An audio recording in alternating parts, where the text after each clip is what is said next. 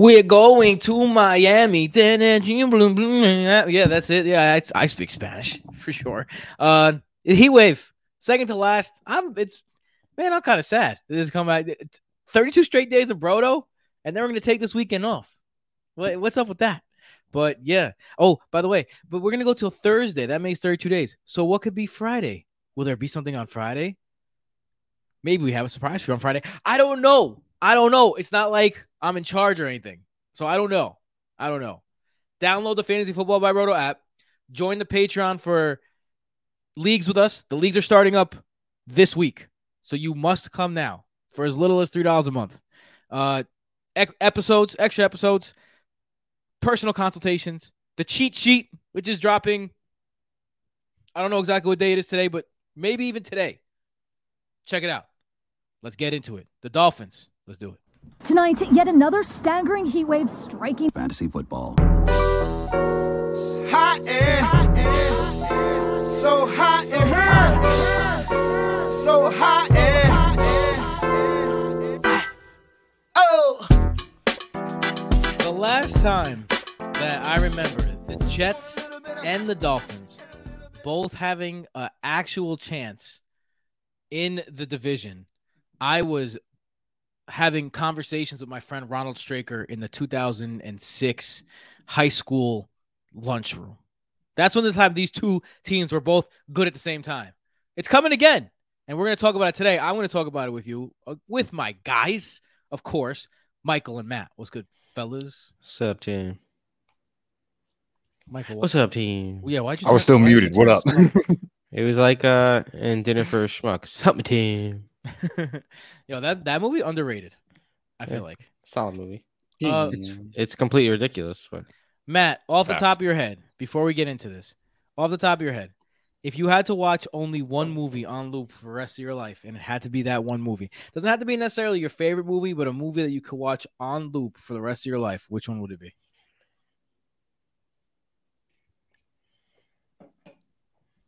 Are you in deep thought or are you muted? Donnie Darko. Donnie Darko's a good one. Mine is dark as well. Mine is The Dark Knight. I'm muted again. Donnie Darko. We got you. Johnny Darko. What about you, Michael? I think mine's The Dark Knight. I love that. Probably go My Cousin Vinny. My Cousin Vinny's a classic. So you're going with a funny movie. Interesting.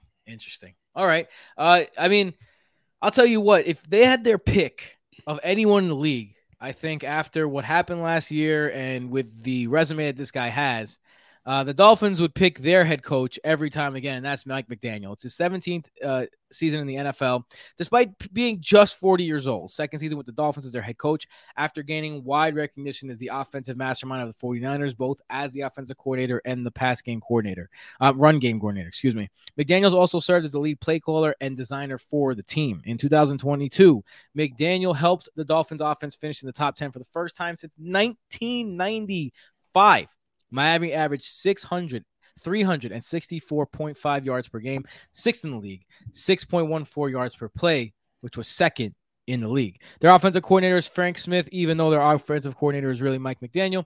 Smith's services as the Dolphins offensive coordinator are a little more than practically just nothing. He's just the assistant.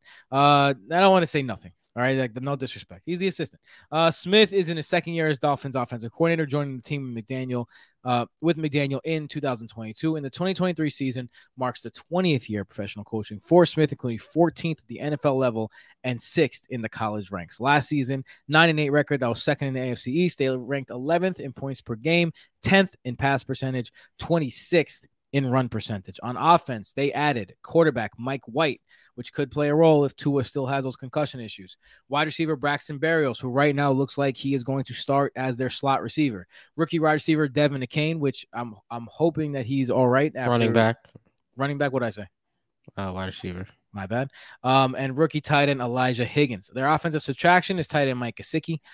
So let's get into this team. Let's start with the quarterback because the quarterback is where it's going to be. He's going to be the one that decides who flourishes in this offense. Last year, the offense was incredibly better with Tua. That's one of the reasons why they went out and got Mike White. They watched Mike White play with the Jets and were very much convinced that he can hold down the fort if Tua is not there. So with that being said, how are we looking at this quarterback position?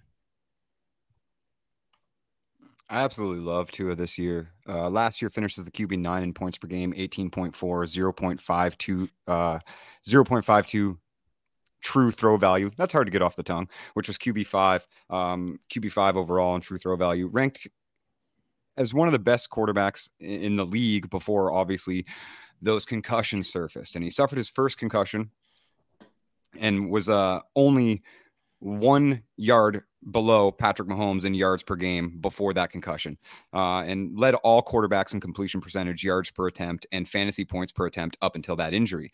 Somehow, he still managed to finish the season with 3,548 passing yards.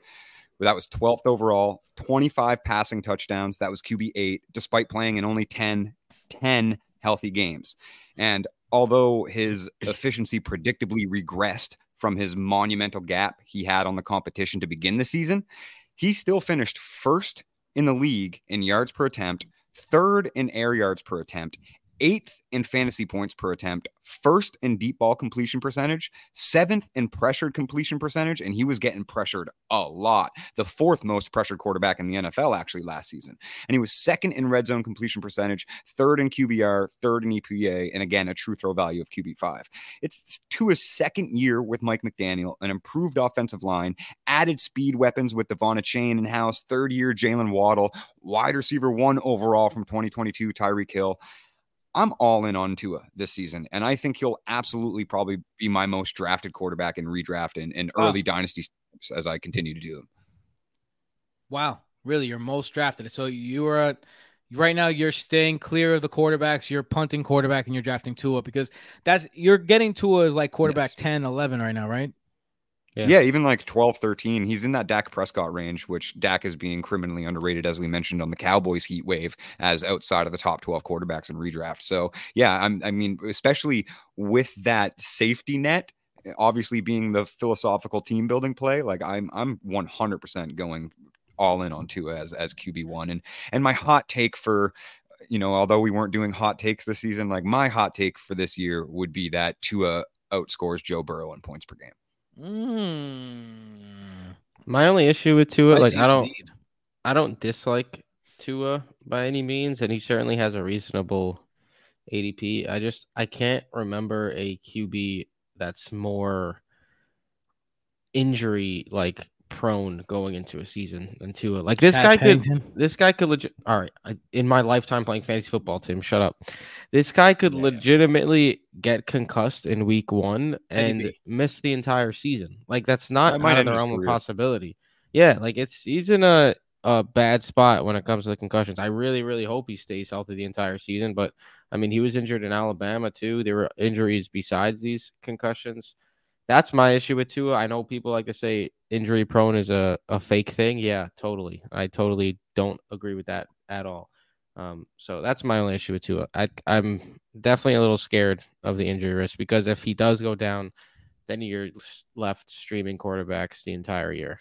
For me too, Tua is, although I agree with your logic in that he is a good player to take if you're punting quarterback and you're taking quarterback late.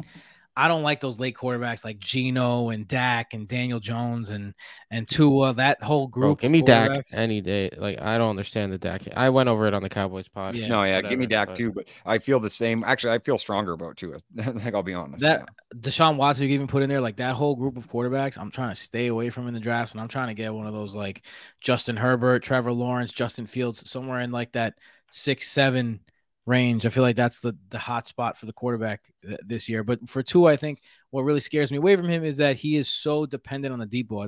I don't know if you look at he has Hill and Waddle, bro. Right, but if you look at a lot of the metrics if you look at a lot of the metrics last year, it was just like they could not move the ball in a consistent manner. It was just that they hit big plays more than anyone else in the NFL. And he was the most accurate deep ball thrower in the NFL last season. And when you have Tyreek Hill and Jalen Waddle, it's hard to do that. It's hard not to. So what I'm concerned about is that he's a product of those two, right? So, and if one of those two goes down, which is, in the NFL, it's a possibility, then you're going to see a Tua that is no longer as, that is 100 yards less passing a game because he doesn't have 250-yard bombs to string together. So I think that, and I mean, I can definitely understand that argument as well, but like as far as like the accuracy concerned, Tua definitely has maybe a little bit of a lack of arm strength. I'll concede that, but he also is literally the most accurate collegiate quarterback in the history of college football. So it's he's very product accurate. of them. It's a product of everything. Like right, like Mike McDaniel built that system perfectly for them. It's 2 speed weapons, which is what he had in Alabama with Devontae Smith, and so like it's very similar to how he's always found success, but it's hard to say that he's simply a product of the talent around him, because he's always done this, always just been incredibly accurate. Yeah, I'm speaking of incredibly accurate. He has 2 guys to throw to that are always open, so that makes accuracy even more important. This is a weird team because in terms of the wide receiver room, it could not be more clearer. It's funnel. Right? You're talking about 2 guys that got 50% of the entire team's passes combined last year, right? So rightfully so. Yeah. So it's a funnel offense. And that's Tyreek Hill and Jalen Waddle. Completely different from the backfield, which is a mess. Good luck, Michael.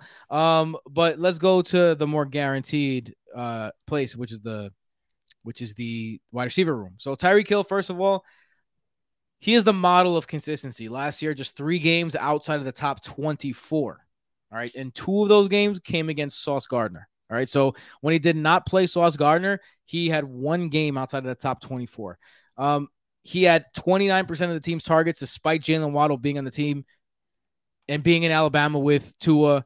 He still out-earned targets by 10%. Like Jalen Waddle was at 20%. Tyreek Hill was at 29 point something percent. He blew him out of the water because Tyreek Hill is just that good. For me, it's Justin Jefferson, it's Jamar Chase, and it's Tyreek Hill.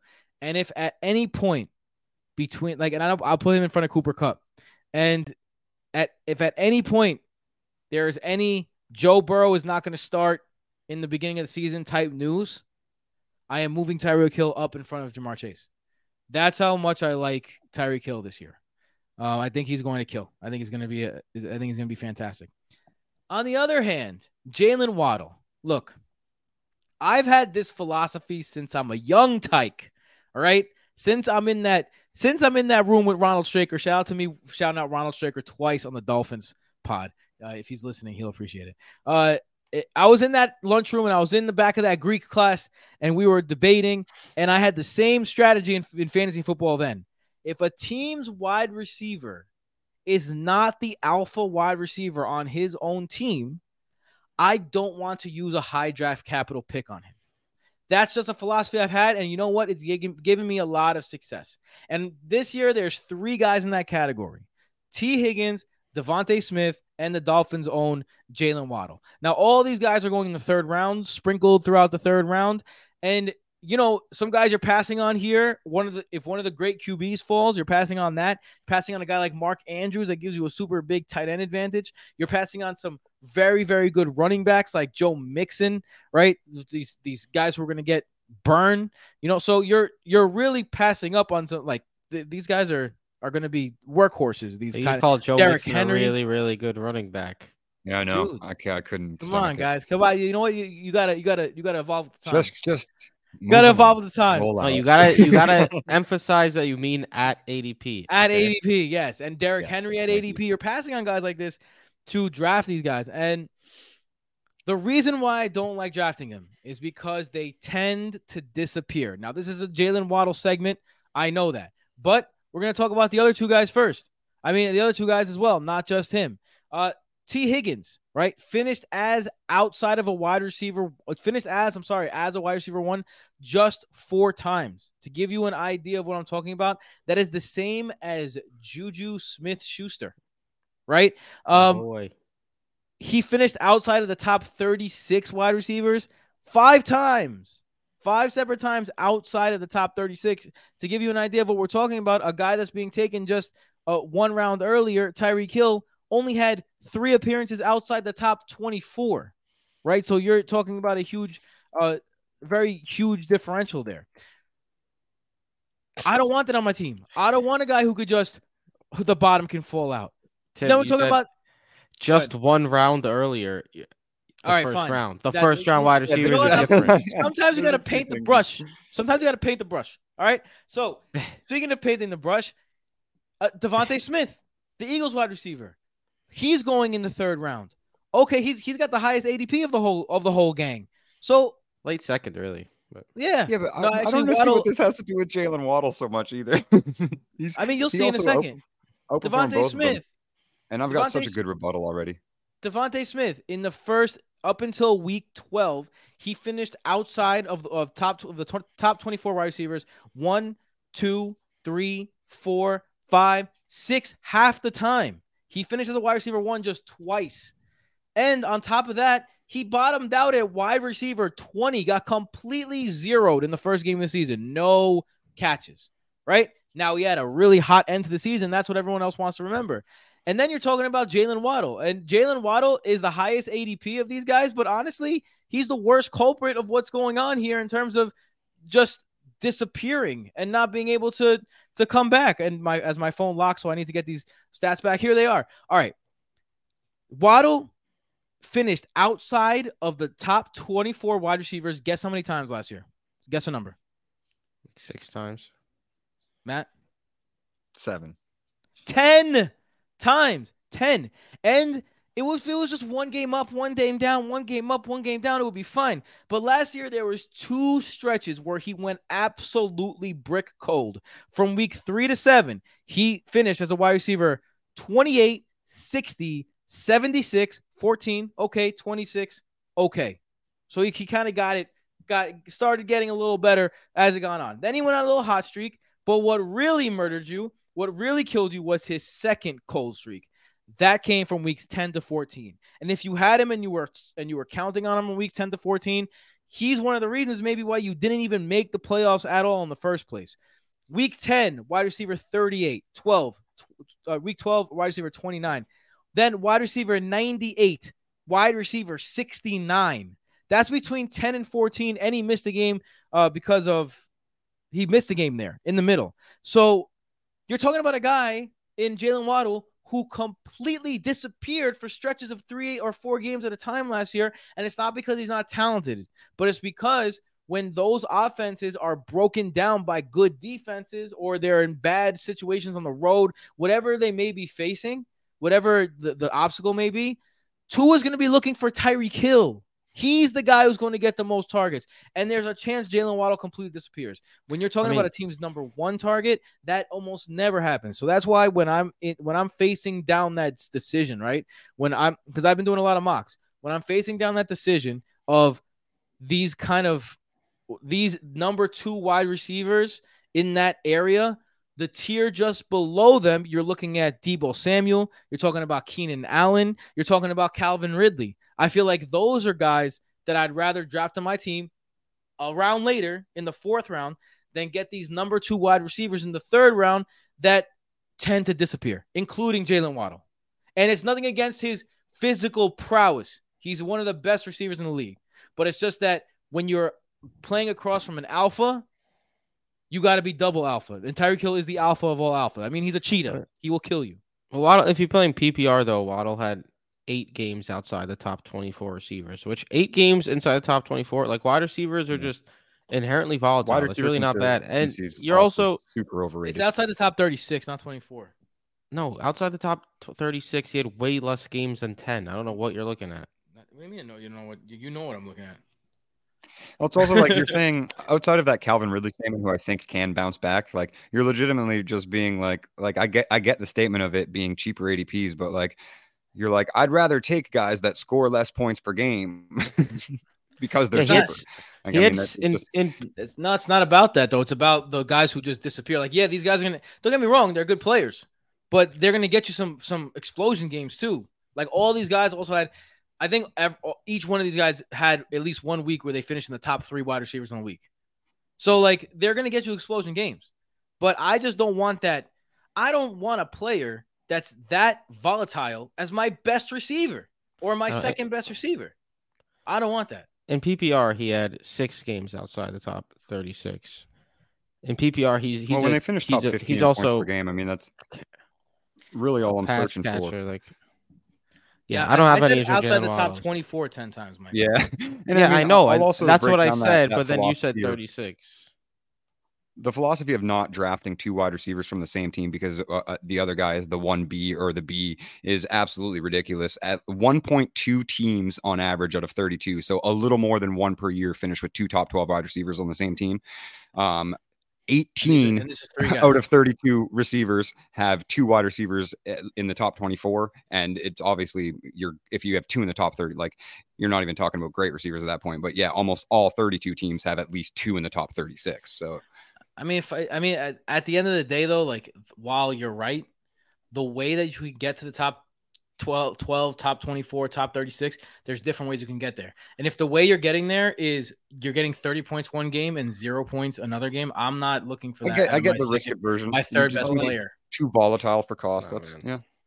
You're talking about a guy as a sophomore. He went 1,350 and 8 touchdowns. And he also, like, you're just throwing to the side the games he played without Tua too, like the Skylar Thompson game against the Jets, which was a joke of a game. See, but that's the thing, though. Like you just mentioned that you're scared to draft Tua because it's possible to have that. No, if I don't. If Tua goes down, and it's Mike White, who do you think Mike White's going to be targeting more? Tyreek Hill? I like Mike White. I know that potentially Jalen Waddle actually because he's a lower level of ADOT. Either way, I don't have an issue drafting Jalen Waddle where he's going. But yeah, me either. The guy's good. All right, he's good at football. It's up to you guys. That's why we give you all the opinions here. I'd take him over Mark Andrews every day of the week. All right. Yes, so and probably the other wide receivers that you mentioned in that range. All right, so at this moment, we're all gonna when I say 3, you're gonna say who is the starting running back, who's gonna get the most carries for the Dolphins this season. All right. Okay. You have to. Yep. You can't say Jonathan Taylor. There's rumors right now. At time of recording, I was going to do Kareem Hunt too, but I'll refrain. All right, ready? 1, 2, 3. Jeff Wilson. Oh, none of us said a Kane. All right, Michael, go ahead. Yeah. Let's dive into these running backs who. Mike McDaniel and his running backs. Look, right now, Devin Achane is going first among these running backs. On underdog, he's RB 38, 116 overall. Raheem Mostert, RB 47, 12th round pick, and Jeff Wilson, RB 53. On FFPC, Achane is RB 39, Mostert's RB 52, and Wilson is RB 53. So that's a way bigger gap. Yeah. So FFPC likes Achane, underdog likes Achane. That's the way people are drafting. Obviously, everybody's always shooting for the upside in the rookie. Mark me down as a skeptic of his. I know we're talking about a running like a super, super fast running back in a Mike McDaniel offense. We're also talking about a running back who's 5'8", 190 on a good day, and his build is closer to Devontae Smith than it is an NFL running back. Like, I understand that he's unbelievably fast. He's also tiny. He's a rookie, and he's in a backfield with Raheem Mostert and Jeff Wilson, 2 running backs who Mike McDaniel picked out because he knows he can have success with them and has had success with them both in San Francisco and in Miami. Achane is also dealing with a shoulder injury right now. It's not supposed to be a significant injury, but after getting absolutely bodies. Exactly. That's what happens when you're like 5'8", 190 as a running back in the NFL. It's a little bit concerning. But it's never good for a rookie to be missing practice and preseason time due to injury to begin with. With that being said, look, the 2-headed monster of Raheem Mostert and Jeff Wilson basically rendered Chase Edmonds irrelevant last year. Remember, Chase Edmonds was a hot pick in like the 6th, 7th round. Oh my God. Yeah, Jeff Wilson came over halfway through the season. The Dolphins traded for him, and he was productive right from the jump. He had 2 top 12 performances, several top 24 performances. He even out-touched Raheem Mostert in 5 of the 6 games where they were healthy together. And look, no one knows exactly how this RB situation is going to play out. Obviously, Achane's a rookie. They drafted him in the 3rd round. Raheem Mostert has always had success when healthy, but he's already 31 years old and probably the most injury-prone running back in the league. And then you have the trustworthy Jeff Wilson, who's just always there, 27 years old, always gets the job done when called upon. And look, if you, like Tim said, who do you think is going to get the most carries? We said Jeff Wilson. Matt said Raheem Mostert. I'm changing my mind now. No one really, honestly though, no one really like knows. It's a very fluid backfield, fluid situation. Like we saw at times last year where it seemed like you should start Raheem Mostert and then Jeff Wilson had the big game and vice versa. That's how it is in this backfield. And now there's a 3rd running back added to that mix as well. So in redraft, I think it's going to be a bit of a headache. I don't mind drafting any of them at ADP because they're all going so late. A chain, like I'm not drafting a chain really. He's going in like the 10th round. There's better players there, in my opinion. But Jeff Wilson and Raheem Mostert are round like 14, 15 picks, which is just add them to your bench and they're going to end up being helpful assets to your team at some point. I also like Jeffrey Wilson a lot in best ball, Raheem Mostert in best ball.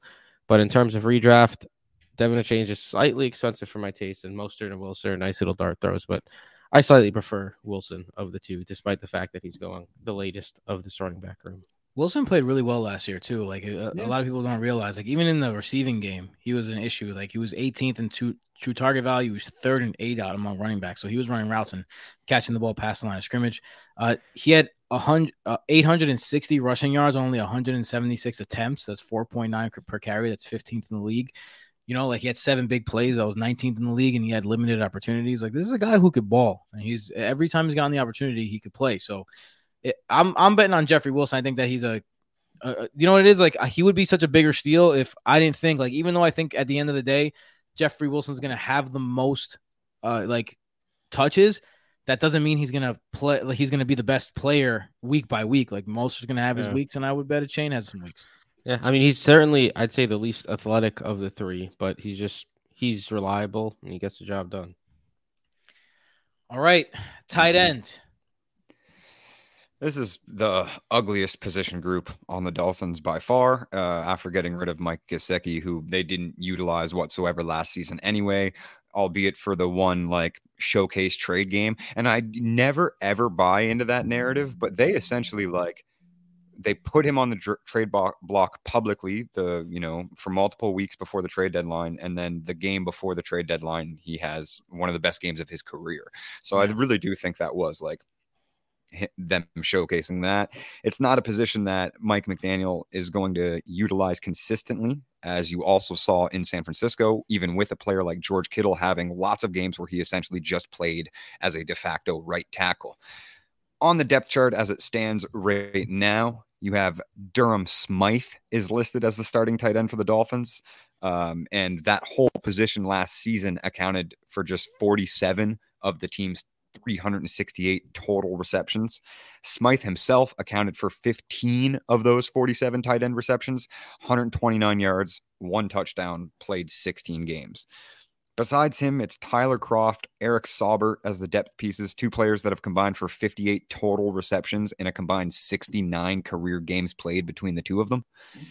And that brings me to the most obvious and overlooked upside pass catcher on the Dolphins offense, and on the Dolphins tight end room, and my favorite segment of the show, which I'll just transition into now, the Dynasty Stash. And that's rookie tight end Elijah Higgins, who has looked phenomenal throughout preseason, has gotten a ton of good camp hype, and is an incredible receiver because he's never played tight end before. Elijah Higgins changed his position designation to tight end from wide receiver before the NFL draft, and before the combine, testing obviously quite well as that transition goes with a 6'5", 230-pound tight end that is used to playing wide receiver. So he's athletically absolutely incredible. He's essentially free in all leagues. He's going undrafted in rookie drafts mostly, unless you're playing up to the 6th round, maybe a little late in the 5th. You'll see some guys take him, but still rostered in under 50% of dynasty leagues across both MFL and sleeper platforms, depending on where you like to play. Higgins has virtually no experience at the position, but again, 6'5", 235, 4.54 40-yard dash, 1.56 second 10-yard split, 35-inch vertical leap, 10-foot 6-inch broad jump, 7.013 cone, so not the most agile guy either, but speed and burst scores both above the 85th percentile. In an offense predicated on speed and open space, Higgins profiles is the best fit for the Dolphins. If he can refine his skills as an inline blocker whatsoever, I think he'll definitely carve out a role for himself ahead of guys like Durham Smythe and Eric Saubert. Is there any reason to have Durham Smythe on a dynasty roster? Yeah. I mean, the reason being he's a starting tight end in the NFL. All right. That's it. Next, we go to the Jets, and we're done. That's it. Over. And then on Friday, we have a special surprise for you, so tune in on Friday. We're not going to leave you hanging going into the weekend. A lot of the new A lot of the drafts are coming up this weekend, next weekend, and the weekend after. We got 3 weekends of drafts for all of your drafting needs. We love you all. Thank you for listening. Follow us on all the socials at Brodo Fantasy, at FFI Brodo. You could youtube.com/Brodo Fantasy to see our ads. Go check them out. Until next time. See you tomorrow. Peace. Later.